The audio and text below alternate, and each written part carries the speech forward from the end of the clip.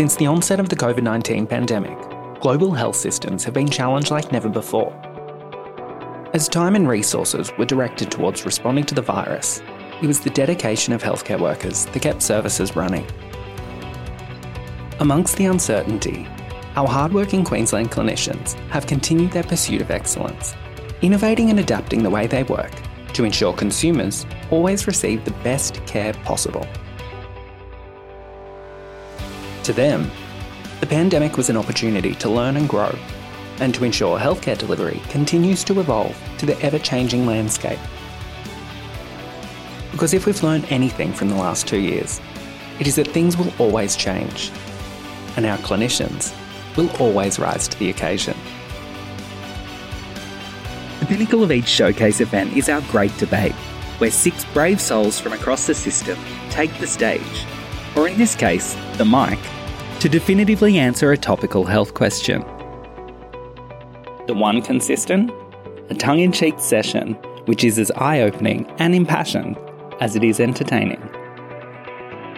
Moderated by Michael Zanko, the Executive Director of the Healthcare Improvement Unit, the affirmative and negative teams explored whether COVID provided the reset our health system has been crying out for. But which team came out on top? You'll just have to listen to find out.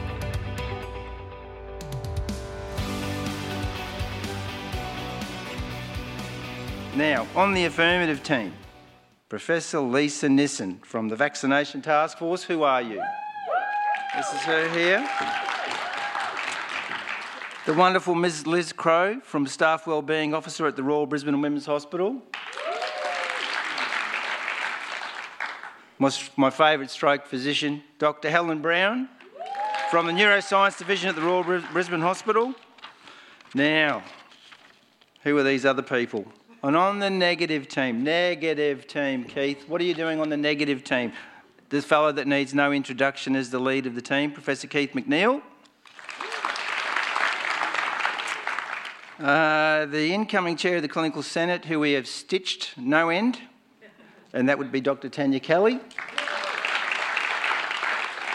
And another person that needs very little introduction, but Miss Melissa Fox, the Chief Executive Officer of Health Consumers Queensland, who we love and adore. Now, first speaker, affirmative team, Lisa Nissen.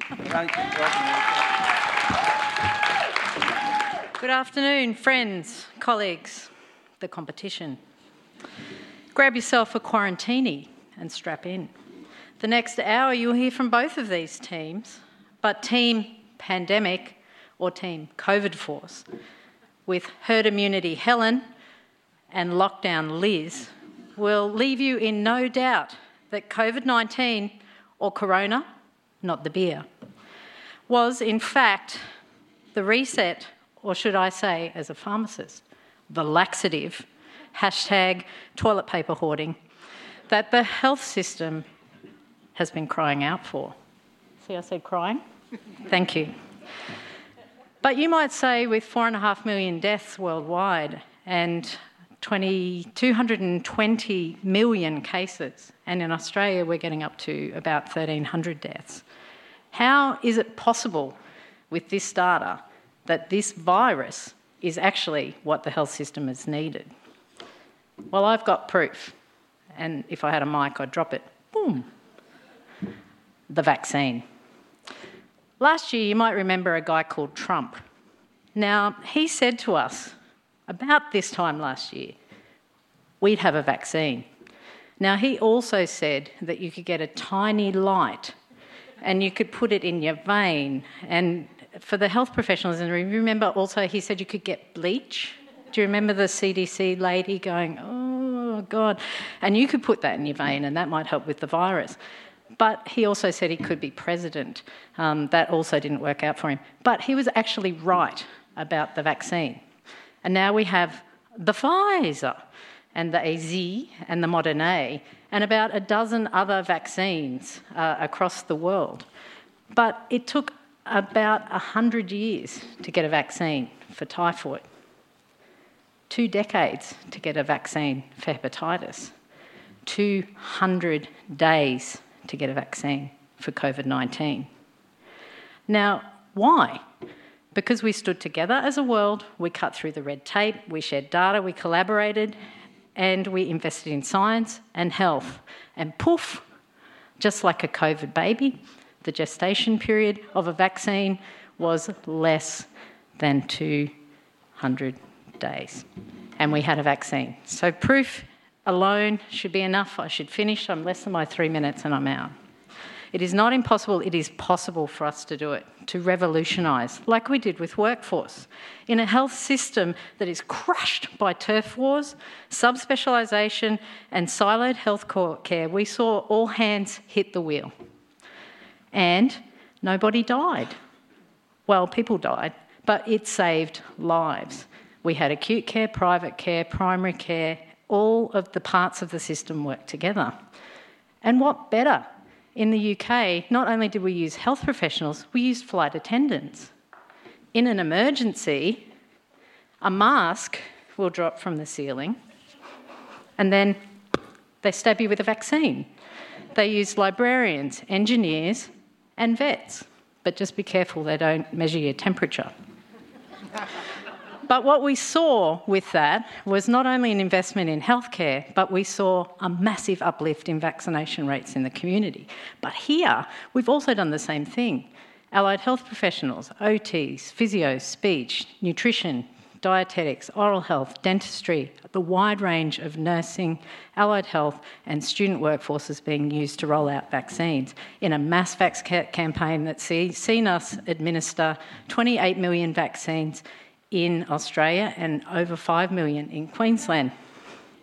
So we've been able to actually use greater reach of our teams. We've been able to use technology to attend a grand round in Geneva, but also to go to a plenary session in Paris without pants. We've been able to waist up dress, but we've been able to connect communities across the world for better patient care at a pace like never before. And health has never been so hot. Homage to the Cho. Never before have we been more in focus in people's minds. When in our lifetime has a tween known the Cho's name more than they've known the name of the lead singer in one of the top 10 rock bands? When did you ever think that at a dinner party you would A, use epi and biostats that you did at uni, B, admit that you did epi and biostats at uni, and you better apologise to your lecturers. So Helen and Liz will further explore this in their presentations, but indeed, Rona is certainly looking like something the health system has needed. Thank you.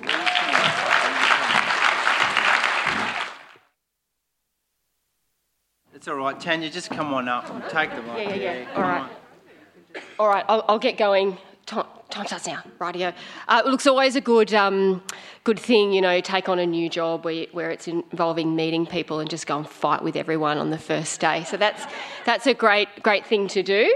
Despite all of my better counsel, I said yes to coming here, and I love yous guys. And at the end of this, we're all good. Right, so COVID did not provide the reset our health system is crying out for. That's what we're going to be arguing today, and I think it's pretty clear that we all agree that we need a reset. There's no real question about that.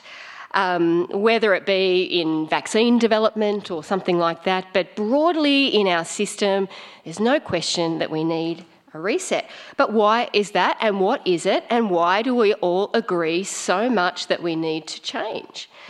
So we know that there's problems, we know that there's a demand issue, we know there's a cost issue, we know there's increasing complexity in healthcare, and we know that change comes with a lot of challenges, and we hear the constant calls from consumers and from clinicians and government bodies that we need to be more nimble, we need to be able to be agile in healthcare, and why is it that we can't seem to do it? And maybe it's COVID that can save us all or fix it all or something like that. We kind of know where we want to be. We know that we need to get ahead on prevention. We need to support well-being and get out of a break-fix mentality with health. We know that we need to provide the care that is needed when and where it is needed for everybody in our health system. We know that we need to move away from being tied up with appointments and queues and waiting lists, and we need to move to something that's more like a demand-based type of care.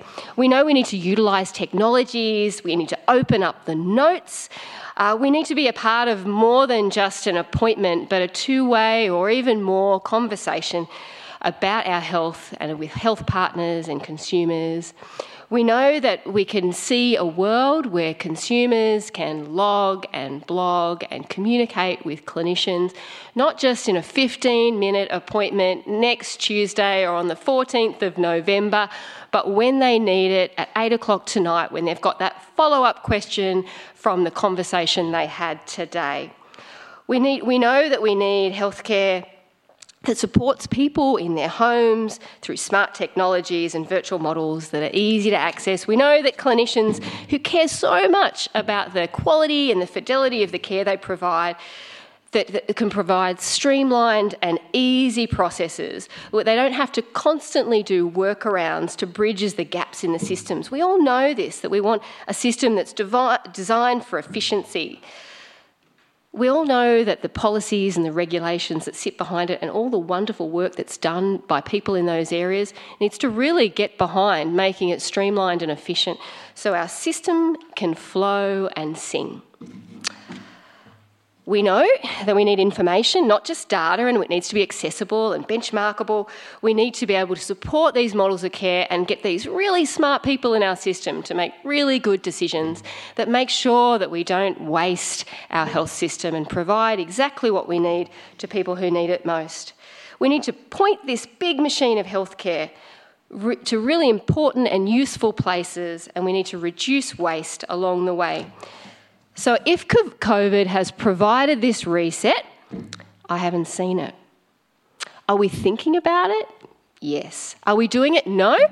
We're not doing it, and I think if we all look into our different areas, we would see that. Do we want to do it? Yes. Are we doing it? No.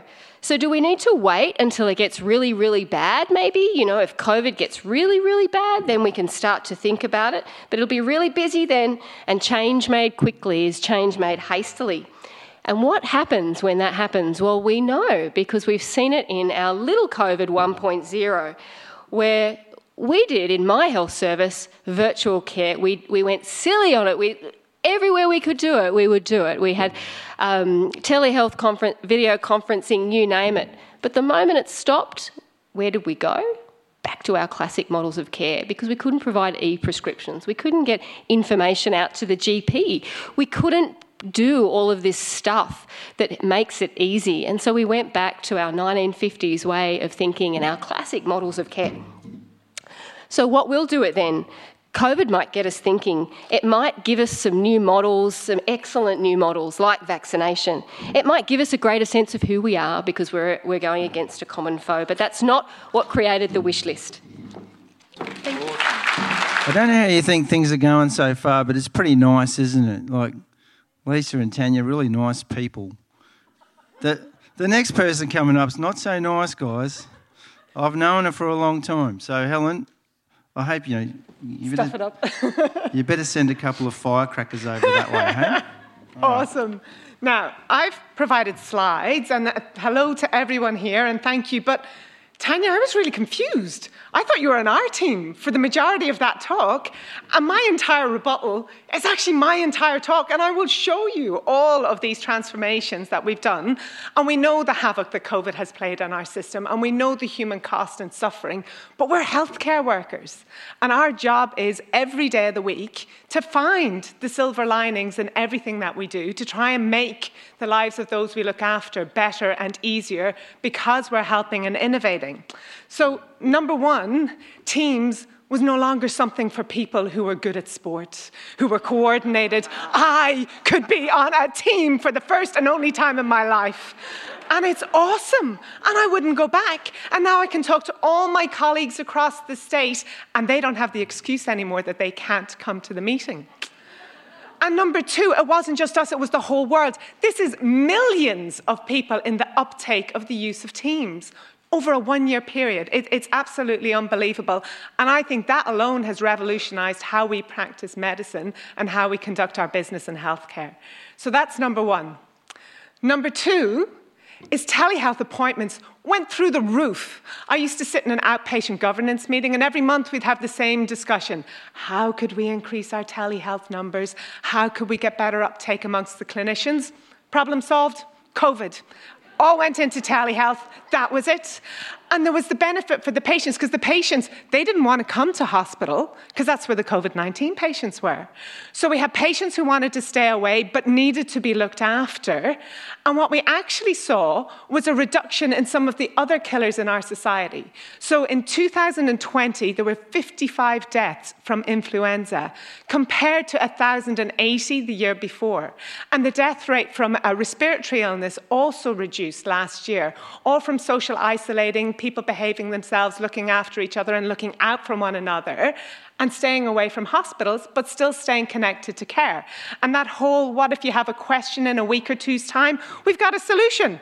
E-consult is coming. And the other benefit for the patients was, it wasn't just that they wanted to stay away to socially isolate. The traffic is awful when you come to an appointment. Your letter even says that once you make it to the waiting room, if you make it to the waiting room, you may wait for 2 hours to be seen.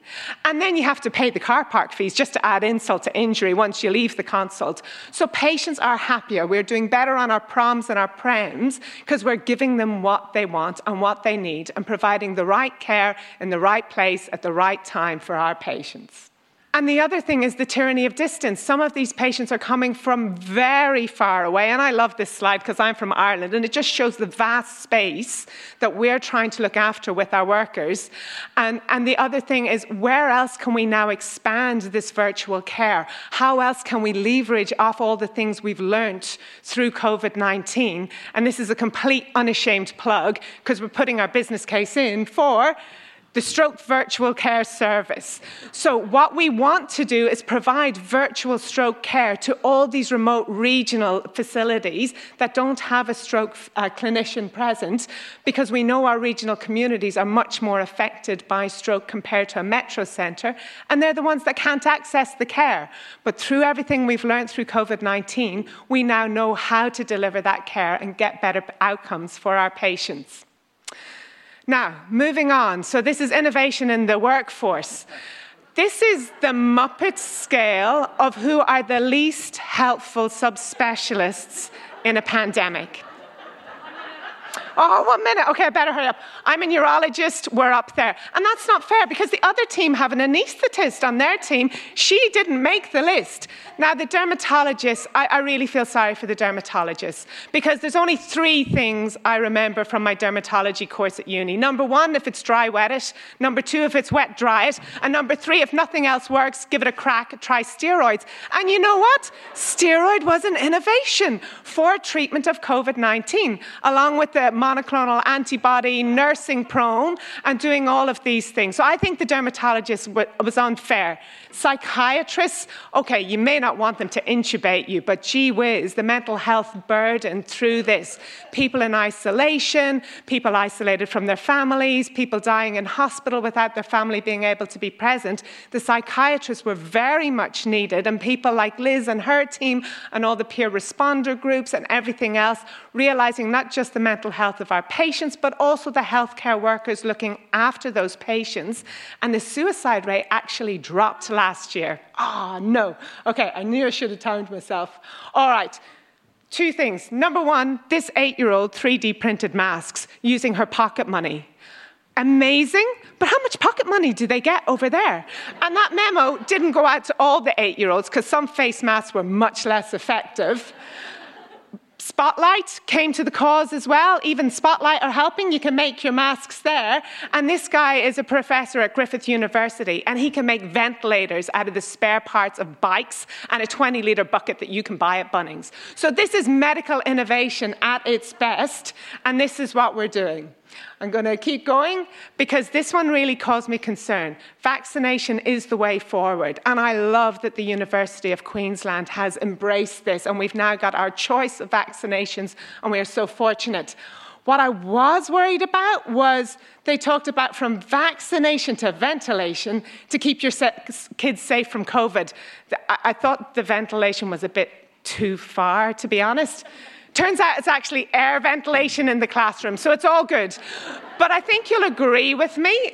It has been the reset. It has been the shake-up that our system needs, and I think there's learnings that we will take with us and that we will never want to go back to the way we practiced medicine before. Thank you for your attention. Awesome. That's awesome, Helen. Well, I told you. That's why we find the checkbook every time we meet with Helen. Now you know why. Now, no introduction needed here. Melissa, how are you feeling? You ready? You can't wait? Yeah. All right, we'll go get them, champ. You know I love Melissa a microphone. Hi, everyone. I'd like to start by acknowledging the traditional owners of the land on which we're gathered and pay my respects to elders past, present and emerging. On your marks, reset, go. No. And how unusual for clinicians to be telling consumers that everything's fine, because it ain't. And let me tell you why. But firstly, last time I was in a debate, I was in Year 12 at Nerang High in 1993, up against some very confident grammar kids at St Lawrence's, and they were the best and the brightest who'd obviously been told that they were going to be the doctors and the politicians of Queensland in the future. They wiped the floor with us, but today is my revenge, being with Dr Kelly and Dr O'Neill. But what none of us knew that day, or maybe some of you were in the team that day, what none of us knew was that 30 years later we would be living a real-life Hollywood apocalypse movie, mind you, with the fashion that's less tank girl and more, tracky dacks and Ugg boots, but yet here we are. So what we actually need, and what we still haven't seen, is a reform reset. Pandemic literature says that pandemics provide a unique opportunity for the conditions for civil and social unrest. And so it's not surprising that we saw a global uprising in the Black Lives Matter movement last year. But these conditions also provided a once-in-a-lifetime opportunity for true reform of the healthcare system led by the consumer voice. And yet, our EDs remain busy, other hospital processes are exactly the same, primary care is expensive and inaccessible due to a maldistributed workforce and fragmented big clinics, fragmented due to big clinics, private insurance is broken, it's expensive and there's huge out-of-pocket costs.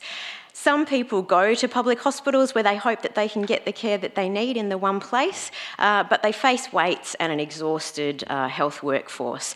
Care isn't better, like Lisa said. It's not patient-centred. It's harder than ever. And sure, we've seen a reduction in flu deaths, but we've also seen that reduction in care, non-COVID care, especially during lockdowns. And if you think about a reset, turning it off and turning it on, we've turned the health system off and on. It hasn't fixed the healthcare system. What we needed was a radical overhaul of how the healthcare system was funded to enable evidence-based, preventative, community-based, multidisciplinary care, where people are empowered to engage with their care through information and conversations and relationships with a healthcare provider who doesn't need to be a GP or specialist. And it's great that all of those wonderful allied health and multidisciplinary health professionals were trained in delivering the vaccine, but we know that there's been so much resistance to them being allowed to deliver the vaccine because they're not nurses or doctors. So again, same old, same old. We also could have had a reset around health literacy, and Queenslanders' knowledge around public health and their own health has increased more than ever before. Unfortunately, there's been a lot of shaming of people's fears, of calling them idiots. Oh, sorry, Keith, I forgot you're on my team. Sorry.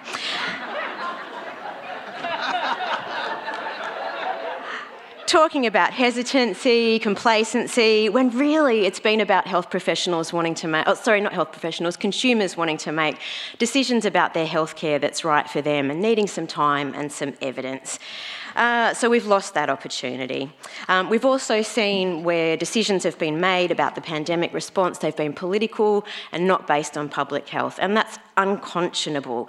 And it's also abhorrent to think that we as a society now would accept any unnecessary death or long-term harm, either through COVID or through the overwhelm of the healthcare system by the borders and our states opening up early. How nice to be in the federal parliament and or New South Wales Parliament, not concerned that it might be your loved ones, our most vulnerable, those populations who haven't yet been vaccinated at a level that they should be, First Nations, consumers, people with a disability, people in prisons, to not be worried about your loved ones. Some people have blamed supply, and I think I would have liked to have offered my kids to help Uncle Scotty, put 50 million Pfizer doses into his cart. But I reckon they might have said, "Oh, you didn't remember your PayPal password, Uncle Scotty. Oh, bummer." But it's not too late. We can all still work together here in Queensland to roll out the vaccine as soon as possible, help reset our healthcare system, to do all of the reform that we've ever wanted to do before. But what we need are political leaders who have the courage to do what needs to be done and give us big reform of the healthcare system. Thank you. Awesome, Melissa. Awesome. Look, as we're getting a bit of a clean down here, we're coming up to the grand finale of this debate. I'm just going to do a little bit of show of hands. How are we going? How the affirmative is going better than the negatives? Give us a hand. Is affirmative winning? Oh, okay. Who says the other guys, the negatives? Put your hands up. Oh my God. Hey, listen. It's pretty tight, guys. Pretty tight. Liz Crowe, take the podium, mate, and don't feel any pressure. Okay. I'm not feeling any pressure to be... Oh no, don't start the clock, I'm not ready. Hang on, I can't see with the mask. Don't start the clock. Wait. Right, people. I've got some bad news for the opposition. Today we were meant to talk about, did COVID-19 provide the reset our health system had been crying out for? We weren't interested that the Sunshine Coast was still in the 1950s. We thank Lisa for her vigorously supporting us of all the innovations that have occurred. But outside the Sunshine Coast, we're going to keep going with that. We also thank Melissa. We wholeheartedly agree with her that Scott Morrison might not be getting everything right. We agree with her that our most vulnerable people have not been vaccinated. But again, this was not a reset about Parliament or about our politicians. This was a reset about our healthcare system, so let's get to the point. Right, initially, we wanted to say to you that COVID was the reset, and we've heard from our very own Lisa that our vaccine for COVID was actually born faster than the gestation of an elephant. We've also learned that all parts of our system we were able to utilise, be creative, draw on schools, the unemployed airline industry to give us a hand. This is the first time in history anyone has cared about healthcare professionals. The first time anyone has stopped to think about our well-being. You can get free insurance on your car at the moment. Previously, they wanted to run us down on the pedestrian crossing. We've made enormous grounds during all of this. It's been a win for feminism. We haven't been able to go to the hairdresser, to the beauticians. We've embraced our all-natural and we've never had so much hair. Yes, folks, health has never been hotter. People are cheering us in the street and buying us pizzas. Got to be happy with that. Then we heard from the lovely Helen about our virtual care, how far we've come. I myself am a podcaster. We were one of the first to suggest, not me, but I was on the series, that proning was the way to go. We found new and exciting ways of getting information out there fast, and we were never able to publish in a journal faster than we have in the last year and a half. This is a win and a reset, and there's been no crying about those successes. Our workforce has become more flexible. We have seen reduction in some of the viruses that have previously been most dangerous. And the good news is, people, sex is up. We've got a baby boom and STIs are down. All right, we've seen all sorts of things. And, we agree there's been a tyranny, I think was the word, a tyranny of the distance of things in the past. But we're learning, we're growing. This was not about a debate about how fast we were getting there. But we are doing it because why? We're working together for the first time ever. Oh, jumping ahead of myself here. All right. So the other thing is that healthcare professionals have never been smarter. Who here for the first time can name every premier in the whole country? We have joined with every member of the community. It is the first time someone from the symphony orchestra knew when the rugby league grand finals were on. There's been nothing that could tear us apart. Right, carbs and curves are back. We've shared more sourdough recipes, more fast food than ever, and bird watching has made a massive comeback. Never have we had more balance in our lives than we have during this pandemic. You can see the GP through a drive-through. Right. We have never appreciated our fellow professionals more. When our kids were stuck at home with us, we realised how much we liked them before and after school. We've never loved teachers more. We've become more spiritual as a group. How many of you have sat in front of your computer in the last 20 minutes and said, Debbie, you on? Are you out there? Debbie, can you hear us? Yes, we are connecting with ourselves on all sorts of levels. Our environment has never been better. Air pollution cleaner. The Chinese have agreed to stop eating wildlife, which is how we started Ebola, SARS. We are making a massive comeback, not just to get rid of this pandemic, but every other pandemic that has ever existed. And last but not least, we have realised as a human race that healthcare professionals, when we work together, are capable of global action. Global action. Well done. Well done. Well, we're in the home stretch, and the solo male of the debating team is going to take the podium. How you feeling, Keith? How you feeling? I feel a bit sad, actually, because looking at these lovely ladies here, what I'm having to say, I feel a bit like I'm going to shoot Lassie. But, I've got to set the record straight here. And the first thing I want you to know is that these debates are all set up for one reason and one reason only, and that's a showcase for Michael Zenko's talents. Now, of course, the word reset means to move back into its original position, if you think about it. So just keep that in the back of your mind. It's also, with my IT background, a term used to reset an electronic device back to the binary position of 0, but we won't go into that. You just turned it off and then turned it back on. Well, there you go, if that's your definition of reset. Now, Lisa, you started off by calling Helen herd immunity. Well, we know that herd immunity doesn't work, don't we? We saw it ravage Sweden and the UK. So come on, what are you doing here? Bringing out those sorts of things. You led us with 4.5 million deaths worldwide. How is that in any way resetting the health system? In a good way?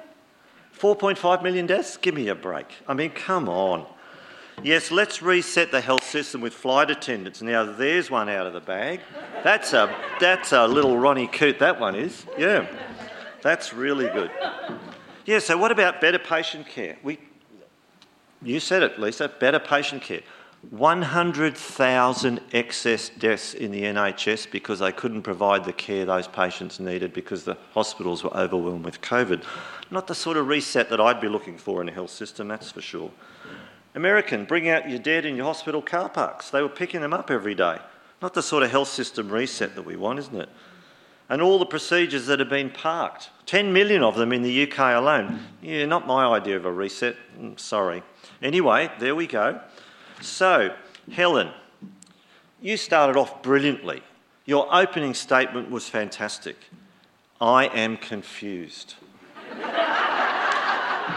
and you brilliantly followed that through with your argument, because I was trying to take notes and I honestly don't know where I've gone. I did actually draw a picture of a Muppet though. Yeah. So I love the analogy of Teams meetings, and I love your beautiful naivety around that you're there when you're in a Teams meeting. Come on, who's really there in a Teams meeting? Who hasn't just sat there and gone on with the camera off and done their emails? Yes, exactly. Yeah, exactly. Remember virtual care? You said, yes, we need it. And the reason you say we need it is because we don't have it yet. We're back to the same pre-pandemic levels of telemedicine that we went up and went back down again. I guess that's a reset. We went back to the original. Yeah, you're right. Actually, I should acknowledge that. That's exactly right. And, last time I looked, Spotlight, Bunnings, they're not really part of the healthcare system. Maybe they should be, but maybe they should be. Now, Liz, I think it's really great that when you do a debate that you start off with facts and figures around the development of vaccine and elephant pregnancies. The problem is that the vaccines actually took over 10 years to develop, right? Those platforms have been in development since 2012. And an elephant pregnancy, so that's, nearly 10 years. An elephant pregnancy, the last time I looked, was about 2 years. So, you've got to get your facts straight in these debates, otherwise you'll confuse people, like Helen.